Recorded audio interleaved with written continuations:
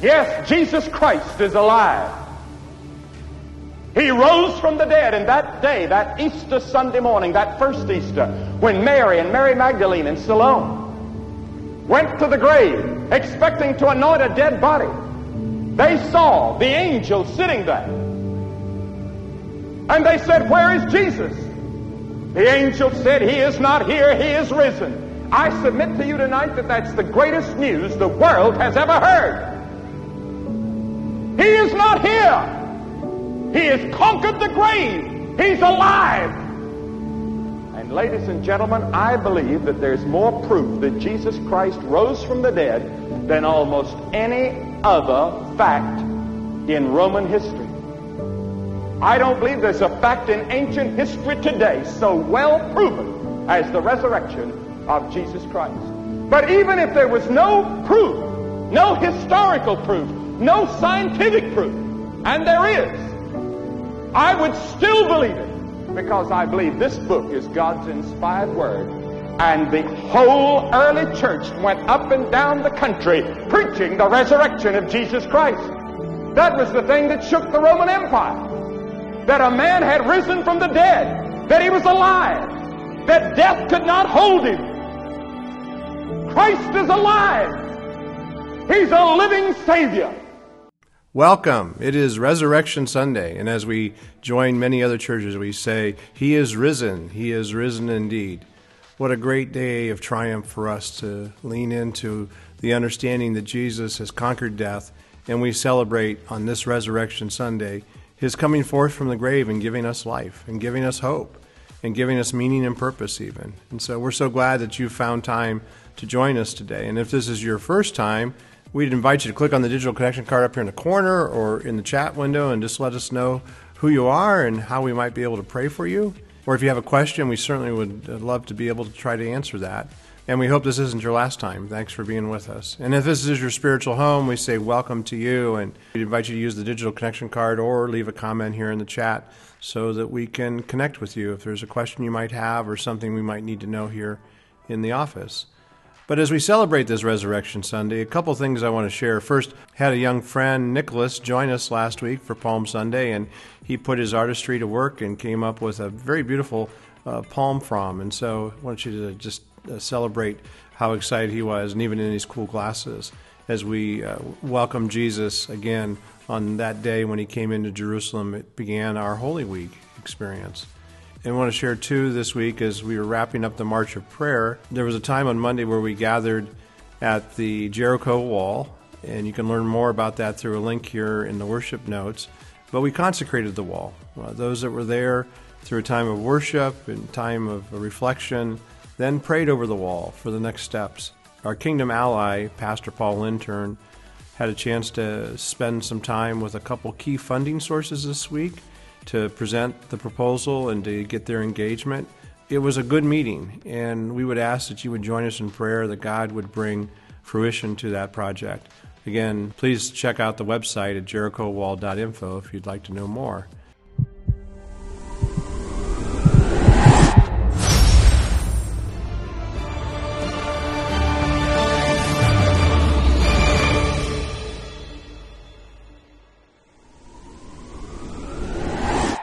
So as we begin on this Resurrection Sunday, it actually started a couple days ago, right, where Jesus was dying on the cross. And then there was a moment as he hung there on that wooden cross where he looked to heaven and he simply said, "It is finished." And he said, "Into thy hands I commend my spirit." And then he breathed his last here on earth. And we know, according to the scriptures, that at that moment the earth trembled and the rocks shook and the sky grew dark. The temple curtain was ripped in two. And the most beautiful thing happened, right? He offers up his life for us. And yet the disciples, as they moved through that afternoon and into Saturday and then into Sunday morning, they believed and they risked all sorts of things. And they left at that moment because they were terrified and they were crushed. And then hear the words of Scripture. Good morning. Today we will be reading John 20, verses 1 through 18. Early in the morning on the first day of the week, while it was still dark, Mary Magdalene came to the tomb and saw that the stone was moved away from the entrance. She ran at once to Simon Peter and the other disciple, the one Jesus loved, gasping for breath. "They took the Master from the tomb. We don't know where they've put him." Peter and the other disciple left immediately for the tomb. They ran neck and neck. The other disciple got to the tomb first, outrunning Peter. Stooping to look in, he saw the pieces of linen cloth lying there, but he didn't go in. Simon Peter arrived after him, entered the tomb, observed the linen cloth lying there, and the kerchief used to cover his head, not lying with the linen cloth, but separate, neatly folded by itself. Then the other disciple, the one who had gotten there first, went into the tomb, took one look at the evidence, and believed. No one yet knew from the scripture that he had to rise from the dead. The disciples went back home. But Mary stood outside the tomb weeping. As she wept and knelt to look into the tomb and saw two angels sitting there, dressed in white, one at the head, the other at the foot, where Jesus' body had been laid. They said to her, "Women, why do you weep?" "They took my Master," she said, "and I don't know where they put him." After she said this, she turned away and saw Jesus standing there, but she didn't recognize him. Jesus spoke to her. "Woman, why do you weep? Who are you looking for?" She, thinking that he was the gardener, said, "Sir, if you took him, tell me where you put him so I can care for him." Jesus said, "Mary," turning to face him. She said in Hebrew, "Rabboni," meaning teacher. Jesus said, "Don't cling to me, for I have not yet ascended to the Father. Go to my brothers and tell them, I ascend to my Father and your Father, my God and your God." Mary Magdalene went, telling the news to the disciples. "I saw the Master!" And she told them everything he said to her.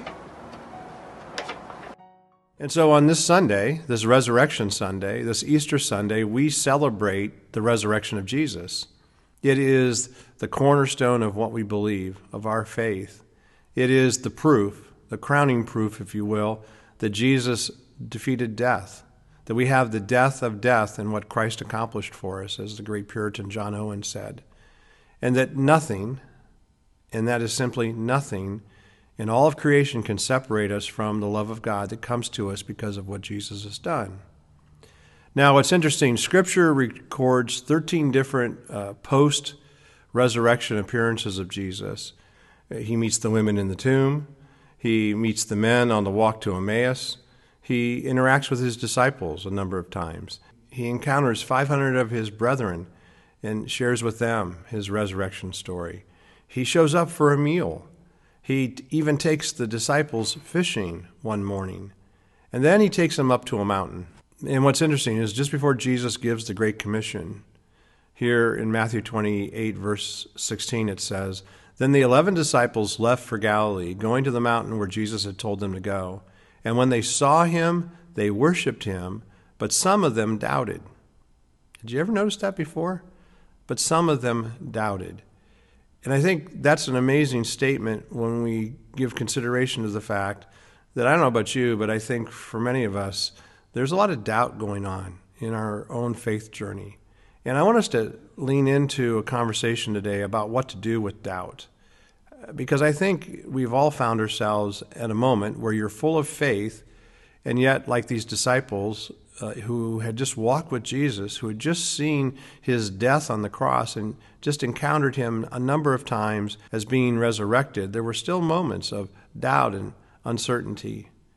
And so as we think about this, we need to be reminded that there are times in our faith journey where we can be so close to God, he can seem so present to us, like right next to us here at the table, and we know that he's real and that we know that he's good, yet there can be moments where we can begin to question. We can go from being fully full of faith to where we're not quite sure. And yet it's interesting, we can be in a church, in a room, in a worship experience where everyone is worshiping God, And we can be in a moment where we say, I really don't feel him. I don't sense him. I don't sense his presence. Or maybe there's a prayer that you've been praying and you wonder when he's going to answer it. Or maybe there's some bad things that are happening in your world, some bad things that are coming across your life pathway, and you're just trying to understand why now? And then even asking the question, is God real? And when we think about the season that we've been in, coming out of the pandemic and living into a world that's much different, where churches continue to chase the Holy Spirit, as we just finished up our 40 days of prayer, to see how God might show up in our individual lives and also in our corporate lives. I think part of the reality is that for those that are leaving the church, I don't think they're leaving because they don't think that God is good. I think really it's that they don't feel like they can get answers to their tough questions. They don't even feel safe that they can ask questions. I want to talk on this Resurrection Sunday about why doubt comes into our life, why doubt is part of our faith journey. There's a couple reasons for it, I'm sure. First, there's questions that you encounter that you just can't answer. Or maybe you're in a situation in life that seems rather unfair in the moment and you're trying to figure out where is God going to show up. Or it could be that there's some hurt or pain that you've got that's unresolved. And for some of us as Christians, I think part of the issue is we don't bend very well.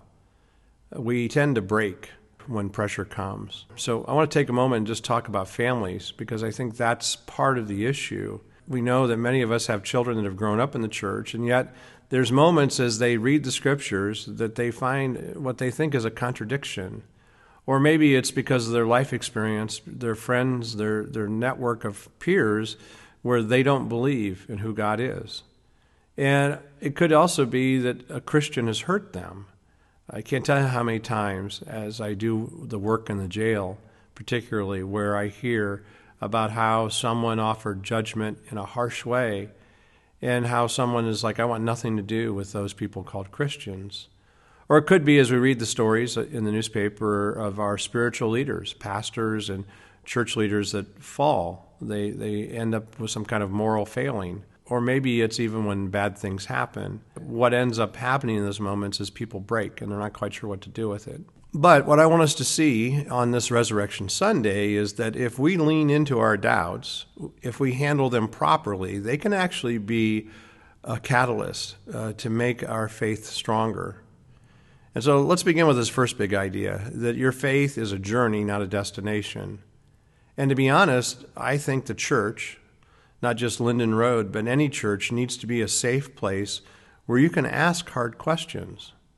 Now, we do need to say that there's a difference between having faith and belief. So a couple definitions here. First, faith is a gift. It comes to us as followers of Jesus, and we're given a measure of faith as we walk in it faithfully. But belief isn't the same as faith. In fact, it's interesting in the scriptures, the first to believe that Jesus was the Son of God wasn't the disciples. It was actually demons. James tells us, the half-brother of Jesus, in James chapter 2, verse 19, you believe that there is one God. Good. Even the demons believe that and shudder. So it's important to see here that the demons believed that Jesus was the Son of God, but they didn't have faith in that truth statement. So it's possible to have good theology, even right beliefs, but not have faith. Again, Paul tells us in Ephesians chapter 2, verse 8, for it is by grace you have been saved through faith, and this is not from yourselves, it is a gift of God. It's not grace through right beliefs, but rather it's about how we understand it through faith. As human beings, we build our beliefs about who God is over time. It is not a destination. It is a journey that we are on. And there's all sorts of detours that come at us because of what we experience in life. And those things can produce doubts. So first, faith is a journey, not a destination. And then second, the strongest faith isn't a faith that never doubts. In fact, the strongest faith is a faith that grows through your doubts. Now, one of the people we know in Scripture who doubted, in fact, that was his second name, right, was Doubting Thomas. It's interesting in John chapter 20, he says, one of the 12 disciples, Thomas, also nicknamed the twin, was not with the others when Jesus came. They told him, we have seen the Lord. So this is Thomas after the resurrection. So this statement in the original Greek we've seen the Lord is one that's active. We've seen him a number of times. They kept seeing him, in fact. So again, reading the next verse, they told him, "We have seen the Lord," but Thomas replied, "I won't believe it unless I see the nail wounds in his hands, put my fingers into them, and place my hand into the wound in his side." Now, as I said, we know Thomas as being doubting Thomas, but I think one of the things that we misread him in so many different ways, I think that really Thomas is like many of us. He had doubts and he had questions. And the beautiful thing is those questions do get answered. And I don't know about you, but I think too that I can relate to Thomas when I think about my life experiences, when I think about the hurts in life that I've experienced, or the disappointments, or the stuff that I have to continue to walk through that's kind of messy, the questions that I've got for God. It doesn't make him a bad person. It just simply makes him human. And I don't know about you, but I can identify with these deeper questions that he's wrestling with. A great Christian scholar, Oswald Chambers, says this: "Doubt is not always a sign that a man is wrong. It may be a sign that he is thinking." Now, when we think about that, when we think about strength of character, the disciples, and we think about the strength of character and commitment they had, I want to suggest that Thomas's position in that list is at the top. Here in John chapter 11, we talk about the death of Lazarus. It says, "So then he," Jesus, "told them plainly, 'Lazarus is dead. Let us go to him.' And then Thomas, also known as Didymus, said to the rest of the disciples, 'Let us also go, that we may die with him.'" That's John chapter 11, verses 14 through 16. You see, it's amazing here that Thomas is going to lean in to the hard work. So in John chapter 14, a little bit later, Jesus says that he's going to heaven to prepare a place for you. And it's Thomas the one that wants to know the details. "Well, Lord, we don't know where you're going. So how can we know the way?" You see, I think for Thomas's story, he just wanted to know for himself. And I think, too, when we think about our children and our grandchildren and their faith journey in the church, I think it's the same thing. I think it's a deeper kind of question. Do we know where we're going?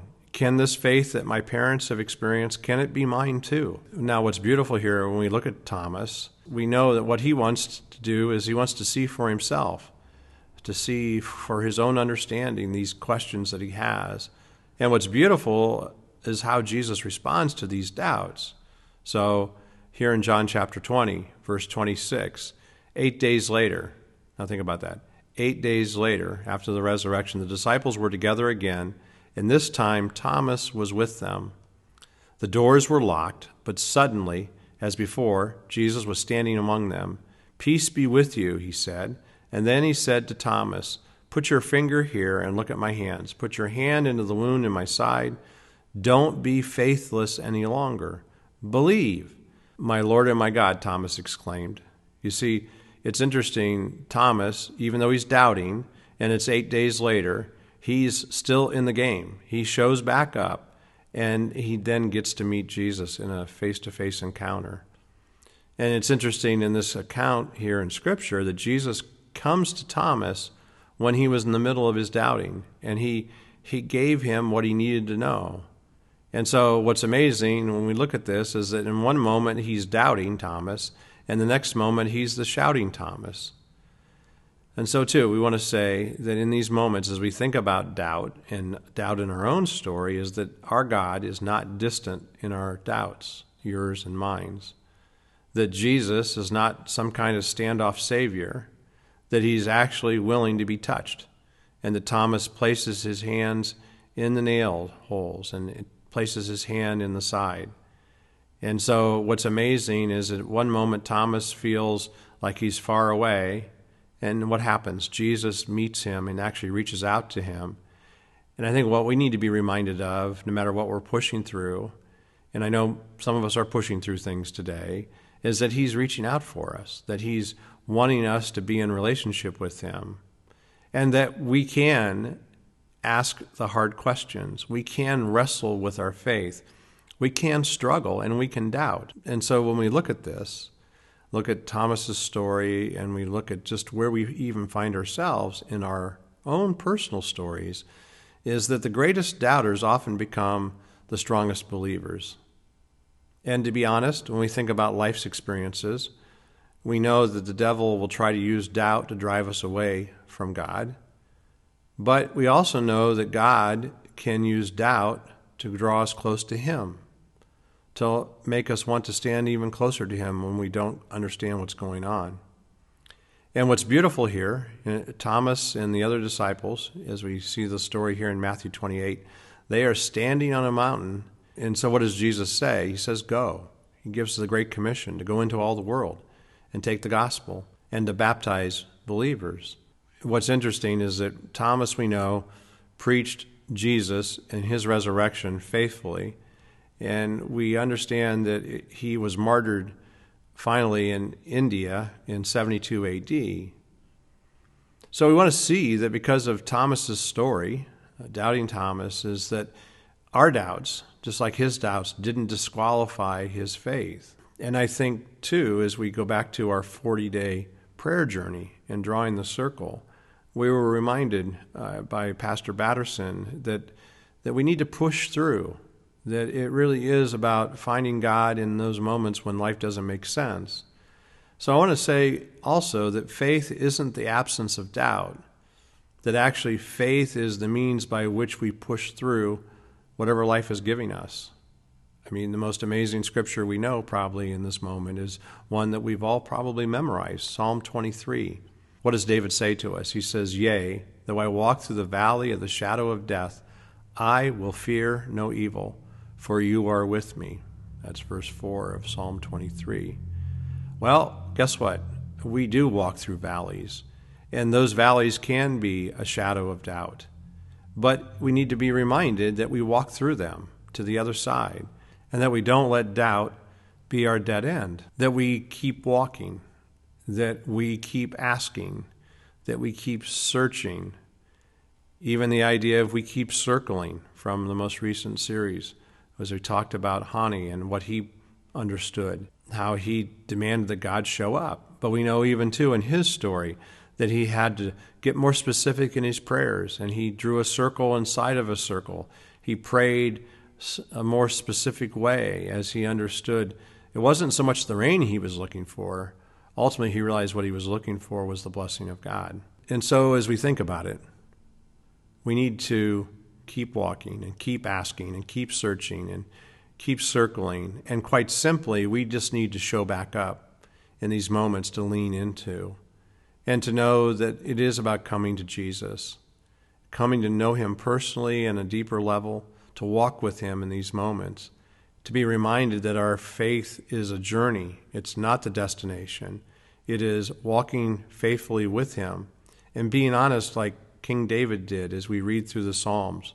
I have a young friend right now that's in detention, and I encouraged him to read through the Psalms, to look at the Psalms specifically, because there's moments when David is on the mountaintop and he's excited, and there's Psalms like Psalm 34 or Psalm 40 where he's not quite sure what to do with his life circumstance. And so, simply, let me put it this way, is that if you have doubts, you need to come to Jesus. And if you're struggling with your life circumstance, we need to come to Jesus. If you're uncertain about things that are in your world and the journey that you're on, we need to come to Jesus. If there's questions you've got, you need to come to Jesus and ask him and invite him in to give you the answers that you need in this life moment. If there's things that you have that are secret addictions, you need to bring those to Jesus. Come to him. Lay them down at the foot of the cross.